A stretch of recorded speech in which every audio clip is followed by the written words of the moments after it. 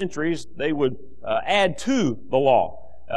And they would, Jesus accused them of putting unnecessary burdens on men because of their zeal for people to keep the law. Now, they paid very close attention to the letter of the law, and they were very quick to condemn anyone who did not see things the way that they saw them. Early on in Jesus' ministry, the Pharisees understood that Jesus was a threat to their status in the community.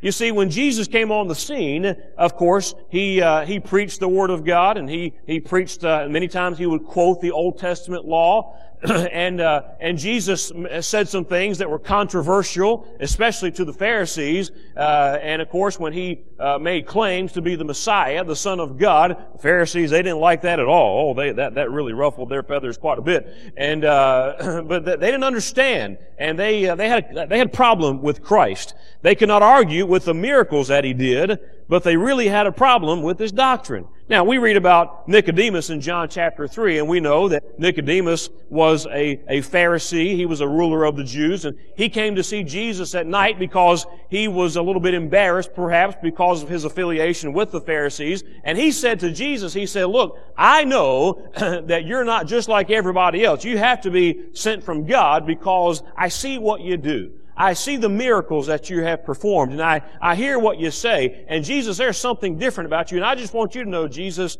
I believe you." And we understand that it was that whole conversation with Nicodemus where Jesus said, "Except a man be born again, he cannot enter the kingdom of heaven." What he said to Nicodemus was, your good works won't do, Nicodemus.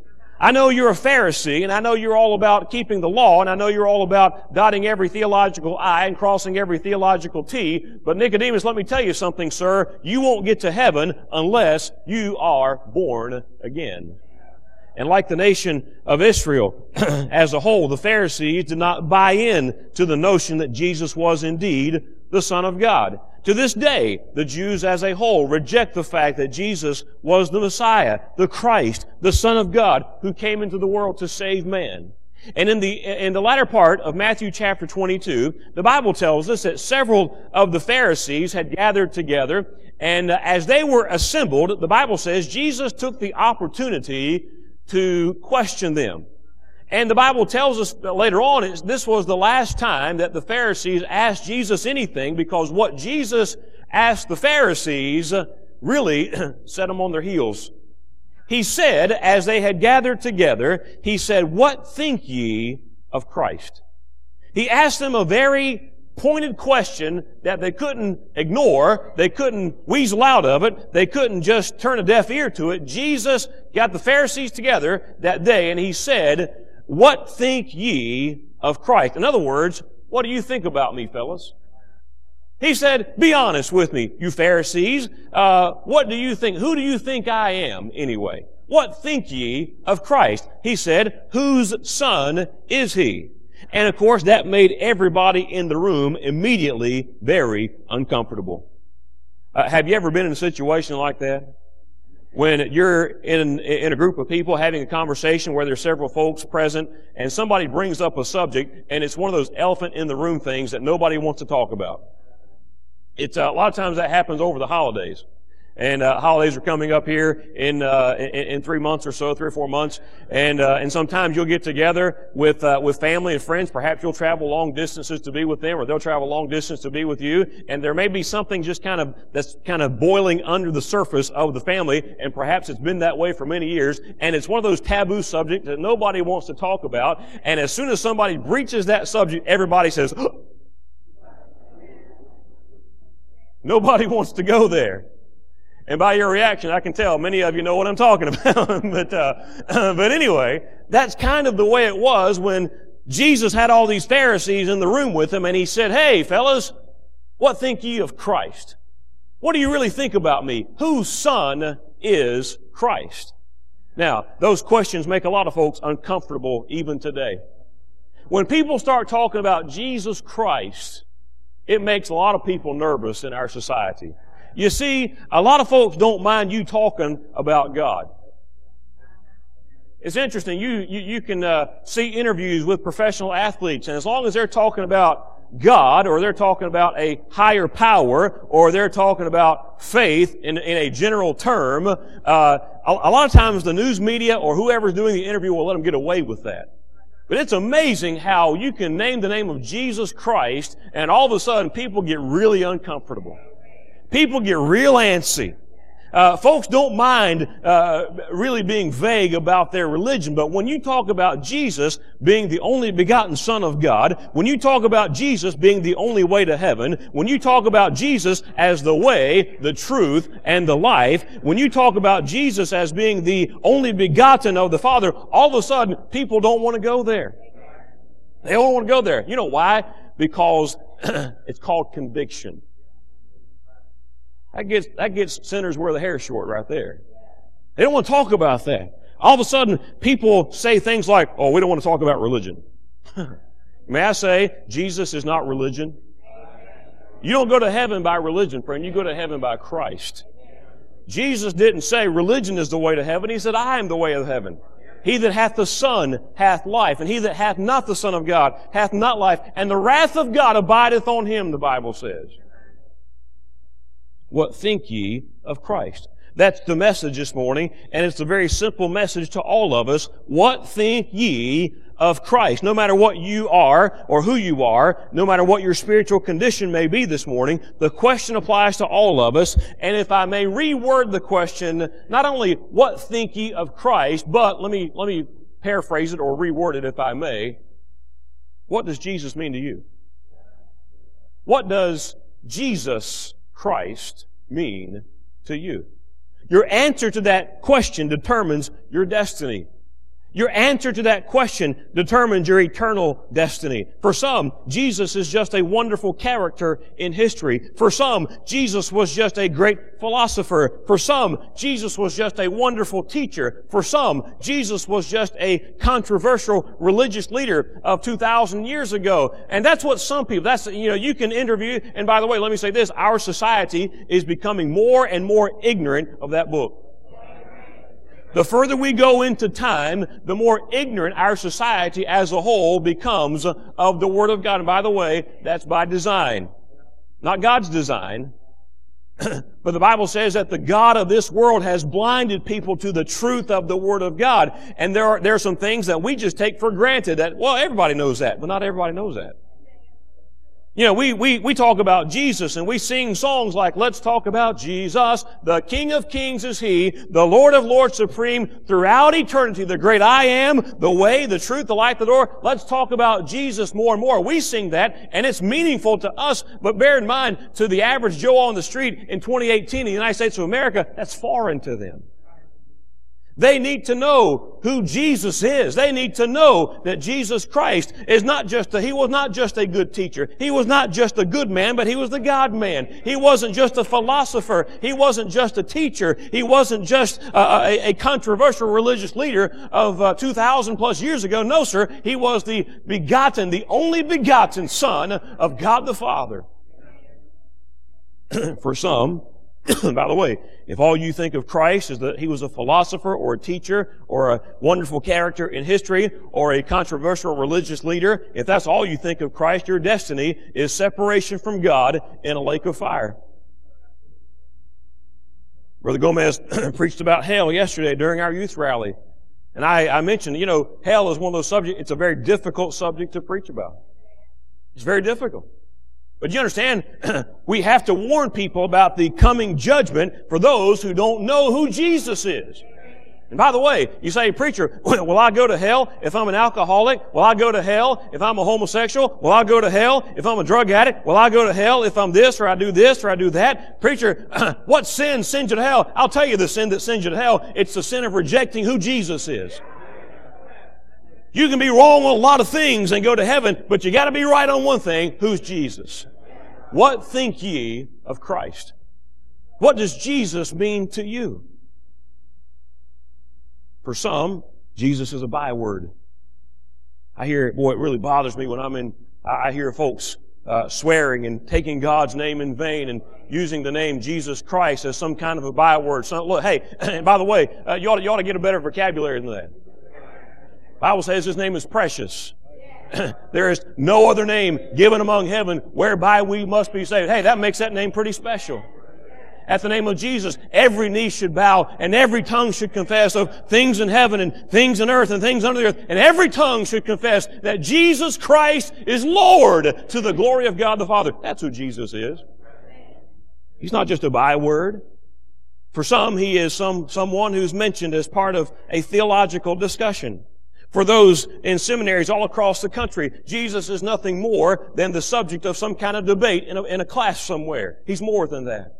For some, He is one of many characters in the Bible. For false religions, He was one of those who are cults or who would spread heresy or false doctrine. Jesus to them was one of God's highest created beings. No, sir, He is not a created being. He is co-equal with the Father. He is the ever-eternal one. He's the pre-existent one. Hey, He's the one who stepped out on nothing. And in Colossians 1, the Bible tells us, by Him all things consist. He's the preeminent one. That's who He is. For false religions, He was chief among the angels. For some false religions, He is simply one of several deities. For false religions, He is one of many of God's sons. But no, sir, He's not that. He is the only begotten Son of God. Full of grace and truth, the Bible says. This morning, I asked a simple question that Jesus posed to the Pharisees 2,000 years ago. What think ye of Christ? What does Jesus mean to you? I want you to see, first of all, it's a personal question. Very simple message this morning. It's a personal question. You see, it's a question that every single man and woman must answer for himself or herself, and nobody but nobody can answer it on your behalf. You see, if you're going to go to heaven one day, you've got to make that question that Jesus posed to the Pharisees a personal question. What think ye of Christ? Who is Jesus to you? What does Jesus mean to you? Your daddy can't answer it for you. Your mother cannot answer it for you. Your children cannot answer it for you. Your grandparents cannot answer it for you. Your pastor cannot answer it for you. Your heritage cannot answer it for you. Hey, you've got to answer it for yourself. The Pharisees tried to sidestep the question. The agnostic and atheist tries to mock the question. The skeptic is amused by the question. The humanist is annoyed by the question. But that doesn't change the fact that you and I and everybody else must correctly answer the question for ourselves. What think ye of Christ? What does Jesus mean to you? What does He mean to you? Your spouse cannot answer that question for you. Your children cannot answer that question for you. Your fellow church members cannot answer that question on your behalf. Hey, you must have the answer. Yesterday, a young man was having some doubts about his salvation, and we were in the line for the lunch break and getting ready to go in to have a bite to eat. And his youth pastor came to me and said, "Pastor, would it be okay if you spoke to this young man? He's really struggling this morning.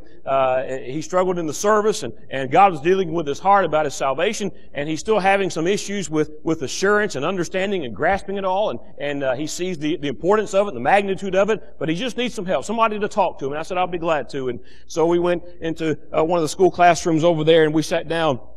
And I spoke to him and I said, "Son," I said, "salvation is as simple as answering two questions in your life.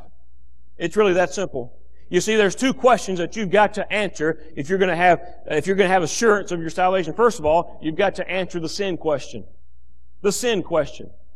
Your sin must be paid for. All have sinned and come short of the glory of God. The soul that sinneth, it shall surely die. There's none righteous, no, not one. And you can give many, many other verses. Wherefore, as by one man sin entered into the world, and death by sin, and so death passed upon all men, for that all have sinned. Verse after verse after verse, God tells us that we are under the condemnation of our sin, and the sin question must be answered.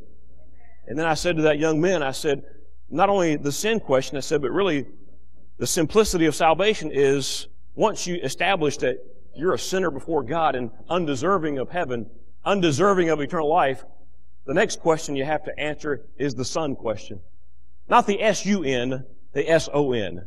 The Son question. You see, Jesus Christ was the virgin-born, sinless Son of God that came from heaven to live 33 years of sinless perfection on this earth, to go to a cross, to die on a tree, to give Himself a ransom for the entire world. And I said, son, really, it's really that simple. It's like a gift. God wants to give you eternal life. God makes this gift available to everybody who's ever lived on planet Earth, but there'll be people who'll die and they'll go to hell and they'll spend eternity in a godless, dark lake of fire where the worm dieth not and the fire is not quenched. And I'll tell you why. Because the gift is there. It's available. It's been paid for. It's been bought. It's been purchased. But you've got to receive it if it's going to be yours. You can stare at a gift all day. Somebody can make you the most wonderful offer in the entire world. And by the way, salvation is the best offer ever given to man. But that offer stands to all men. But if you look at it and say, yes, I believe Jesus died on the cross, and yes, I believe He did all that, but you know what? I don't want to receive that for me. I want to work my way to heaven. You're that close to going to heaven, but you'll miss it and go to hell. You can have a head knowledge of all the theology you want to have, my friend. You can know that book from cover to cover. You can quote many passages. You can talk about the Old Testament law like the Pharisees were very capable of doing. You can memorize its verses. You can read its pages. You can read it forwards and backwards. You can read it in any language you want to read it. But let me tell you something. Until you look at that gift that God offers to you of eternal life and say, hey, I received that, Jesus. Would you apply that, what you did on Calvary, what you did in your death and burial and resurrection? Would you apply that to me? I want to be saved. It's not complicated. There'll be more people who go to hell because they try to make salvation too complex than those who make it simple. The thief on the cross, what did he say? Lord, remember me. Remember me. He didn't take Theology 101. He was dying. He was on His way to eternity. He was breathing His last breath, and He looked over to Jesus who was hanging on the cross, and it dawned on Him, He's paying right now for my sins. And He said, Lord, remember me when you come into your kingdom. That's it. You say, preacher, that wasn't a fancy prayer. Fancy prayers don't save you. Fancy prayers don't save you. The Bible says we're justified by faith. It's not some group of words that you have to say just right. And that young man I spoke to yesterday, finally the light came on. I said, hey, if you have doubts after trusting Christ, your doubts are not in God. Your doubts are in you. God sees your faith. God sees your heart. You come to Jesus by faith and say, Lord, I know I'm a sinner. I'm not worthy of heaven. I'm not worthy of the least of your goodness. In fact, I'm deserving of hell. If anyone's deserving of hell, it's me, God. It's me. But Jesus, I believe you died for me and you paid for my sins and you rose again after 3 days so that I could go to heaven. And Jesus, I receive you. It's salvation is that simple. It's that simple. But you've got to answer. You've got to answer the Son question. There must be an admission of sinful condition. There must be an admission of Jesus, the Son of God, being our only hope of eternal life. Hey, it's a personal question. Have you answered that question this morning? What think ye of Christ? I don't care if you've been coming to church ever since the doors of Lake Crest Baptist Church opened almost 55 years ago. You've got to do something with the question, what think ye of Christ? You can have your church, your name on every church roll in Oakland County, Michigan. You can be baptized in this pool or any other pool for that matter, but it won't do. Hey, salvation is not by baptism. Salvation is by Christ. What think ye of Christ? It's a personal question, number one, but also notice it's a practical question. It's a practical question for the sinner, and it's a practical Christian. Don't miss this for the saint. You say, preacher, this doesn't apply to me so far because I'm saved. May I ask you a question if you're saved this morning? What think ye of Christ? What does Jesus mean to you? Hey, it's wonderful that Jesus saved your soul. And if you're here this morning and you don't know Jesus Christ as your personal Savior, hey, in a few minutes we'll have an invitation and we invite you to come and receive Jesus. The greatest gift in all the world is Jesus Christ. And you need to receive Him for yourself. But wait a minute, it's not only a personal question, it's a very practical question. It's practical for the sinner, and it's practical for those of us who are saved. You say, preacher, what are you talking about? Matthew chapter 16 and verse 16. Peter got it right when he said, And Simon Peter answered and said, Thou art the Christ, the Son of the living God.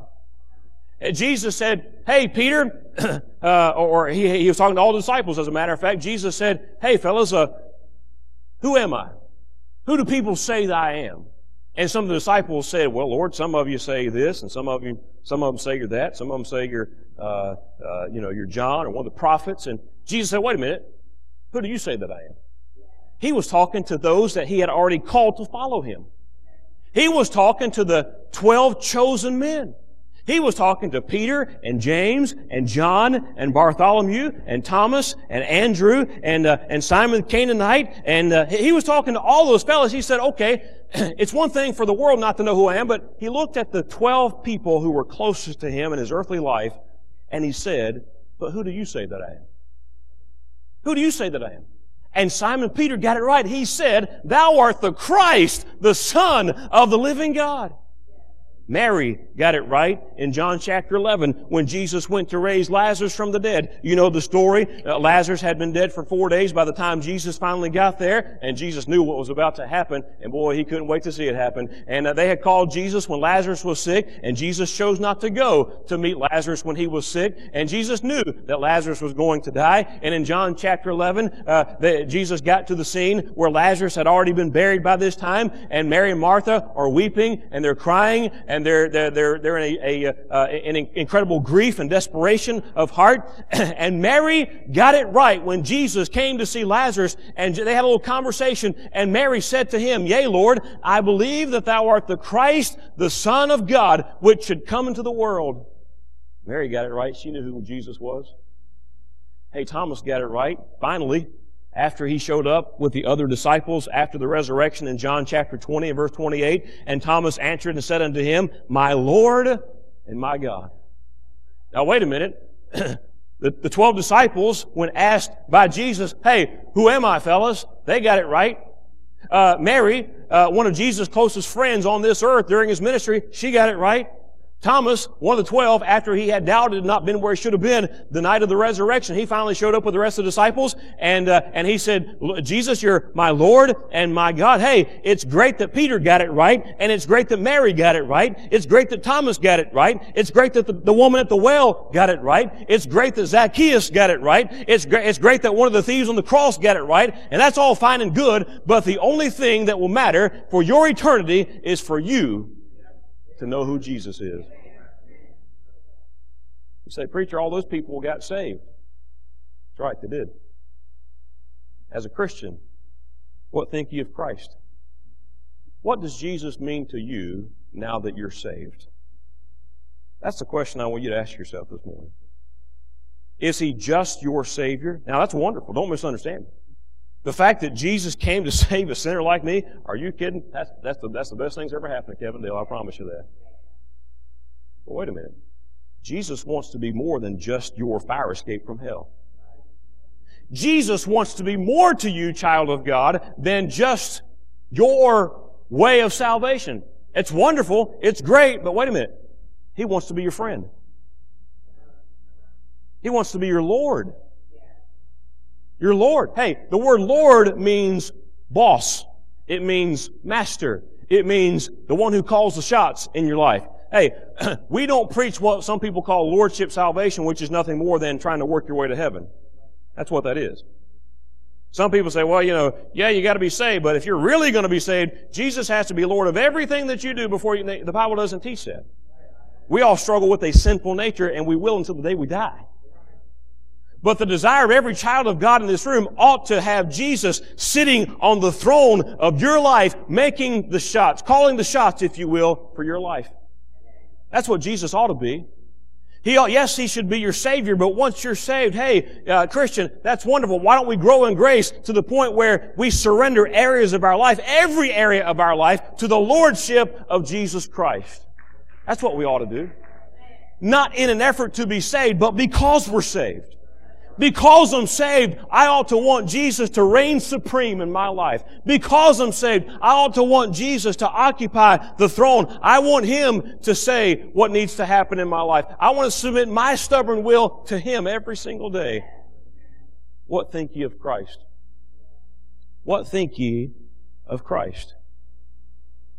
Is He your Savior? Wonderful. Is that all? Hey, let me ask you a question. Have you talked to Him today? Have you talked to Him today? Not only should Jesus be becoming the Lord of every area of our lives, but Jesus ought to be our friend. The songwriter said, "What a friend we have in Jesus. All our sins and grief to bear. What a privilege to carry everything to God in prayer. Oh, what peace we often forfeit. Oh, what needless pain we bear. All because we do not carry everything to God in prayer." Now, there are people in your life that you would consider friends. I think everybody. How many of you have somebody at least one person that you would consider your friend? Now look around. If there's somebody who doesn't have a hand up, I want you to feel real sorry for them right now. Every now and then, whenever I call my father-in-law, he'll be here, Lord willing, this coming week. Whenever I call and talk to him, he always has this thing that we kind of banter back and forth, and I'll say, "What are you doing?" He'll say, "I'm just sitting here with all my friends." And I'll say something to the effect of, "It's a pretty empty room right now, isn't it?" And, he'll say, "I'm sitting here with all my friends." You know what? It's a wonderful thing to have friends, is it not? Sure it is. You know Jesus ought to be your friend? Jesus ought to be your best friend. What kind of relationship would you have with somebody that you would consider a friend if you never, ever said a word to them? Some of you are thinking, that's the characteristic of my friend that I like the most. They don't talk. No, if you have someone that you would consider a friend, I would assume at some point you have some kind of a conversation with them. And the closer the friend, it stands to reason that you have even more conversation with them. You know, Jesus wants to be your friend. And many of you would say, "Yeah, I would consider Jesus my friend," but when was the last time you talked to Him? When was the last time you had a conversation with Him?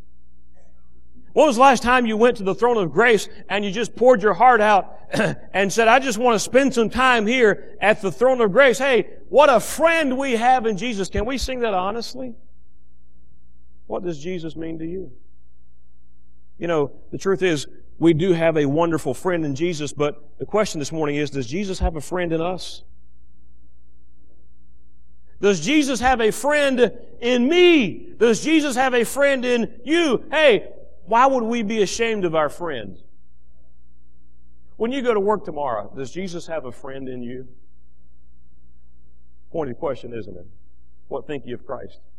Hey, when you go out in public and the world looks at you based on your appearance and based on your behavior and based on how you carry yourself, would Jesus consider you a friend of His? What think ye of Christ? You see, Jesus gave His life for me. The question this morning is, am I willing to spend my life for Him? Very simple message. What think ye of Christ? Jesus gave everything for me. You know, the Bible said, or Jesus Himself said, "Greater love hath no man than this." And you could finish the statement. "Greater love hath no man than this, that a man lay down his life for his friends." Jesus laid down His life for me. He laid down His life for you.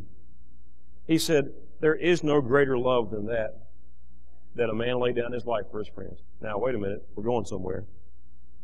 If Jesus, our friend, would lay down His life for us, why would I not be willing to do something for Him? You see, the whole essence of the Christian life is Jesus. It's not about doing this or doing that or doing this or appearance. And I told the young people yesterday, I said, you know, there has to come a point in all of our Christian lives when we begin to do things not just for outward appearance. Christianity is not just an outward show. It's not just a performance. It's not just a, look at me, I carry my Bible to church every Sunday. The Lord is in His holy temple. Amen.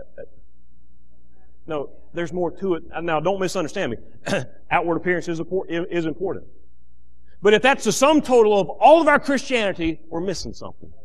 I'm not saying you're not saved. I'm saying Jesus should be more than just your Savior. Jesus ought to be your Lord. He ought to be your friend. You ought to have conversations with Him. You ought to walk hand in hand with Him. Hey, you ought to be that friend that sticketh closer to it than a brother. But sometimes He's our friend all the time, and He proved it because He laid down His life for us.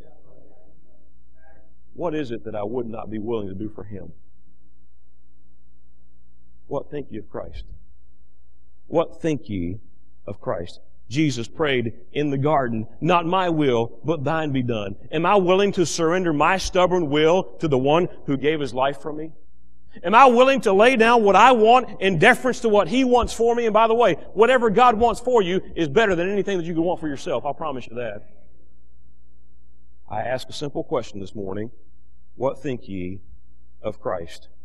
Or, what does Jesus mean to you? If you're here this morning and you're not saved, then in order for you to be saved, Jesus is going to have to mean more than just a good man.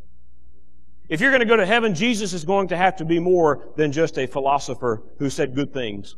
He's going to have to be more than just a teacher, more than just a religious figure, more than just a character in history. He's going to have to become your personal Savior. It's Jesus Christ or it's eternity in hell. It's Jesus Christ or it's lost forever without hope. It's Jesus Christ or it's the flames of eternal damnation. That's what Jesus has to mean to all of us if you're going to go to heaven. For those of you who are saved, what does Jesus mean to you? Is He your Lord? Is He your friend? Boy, He wants to be. He has proven His end of the friendship by laying down His life for us. Would He consider us His friend? Are we a friend to Jesus? Very pointed, personal question. What think ye of Christ? Our heads are bowed, our eyes are closed.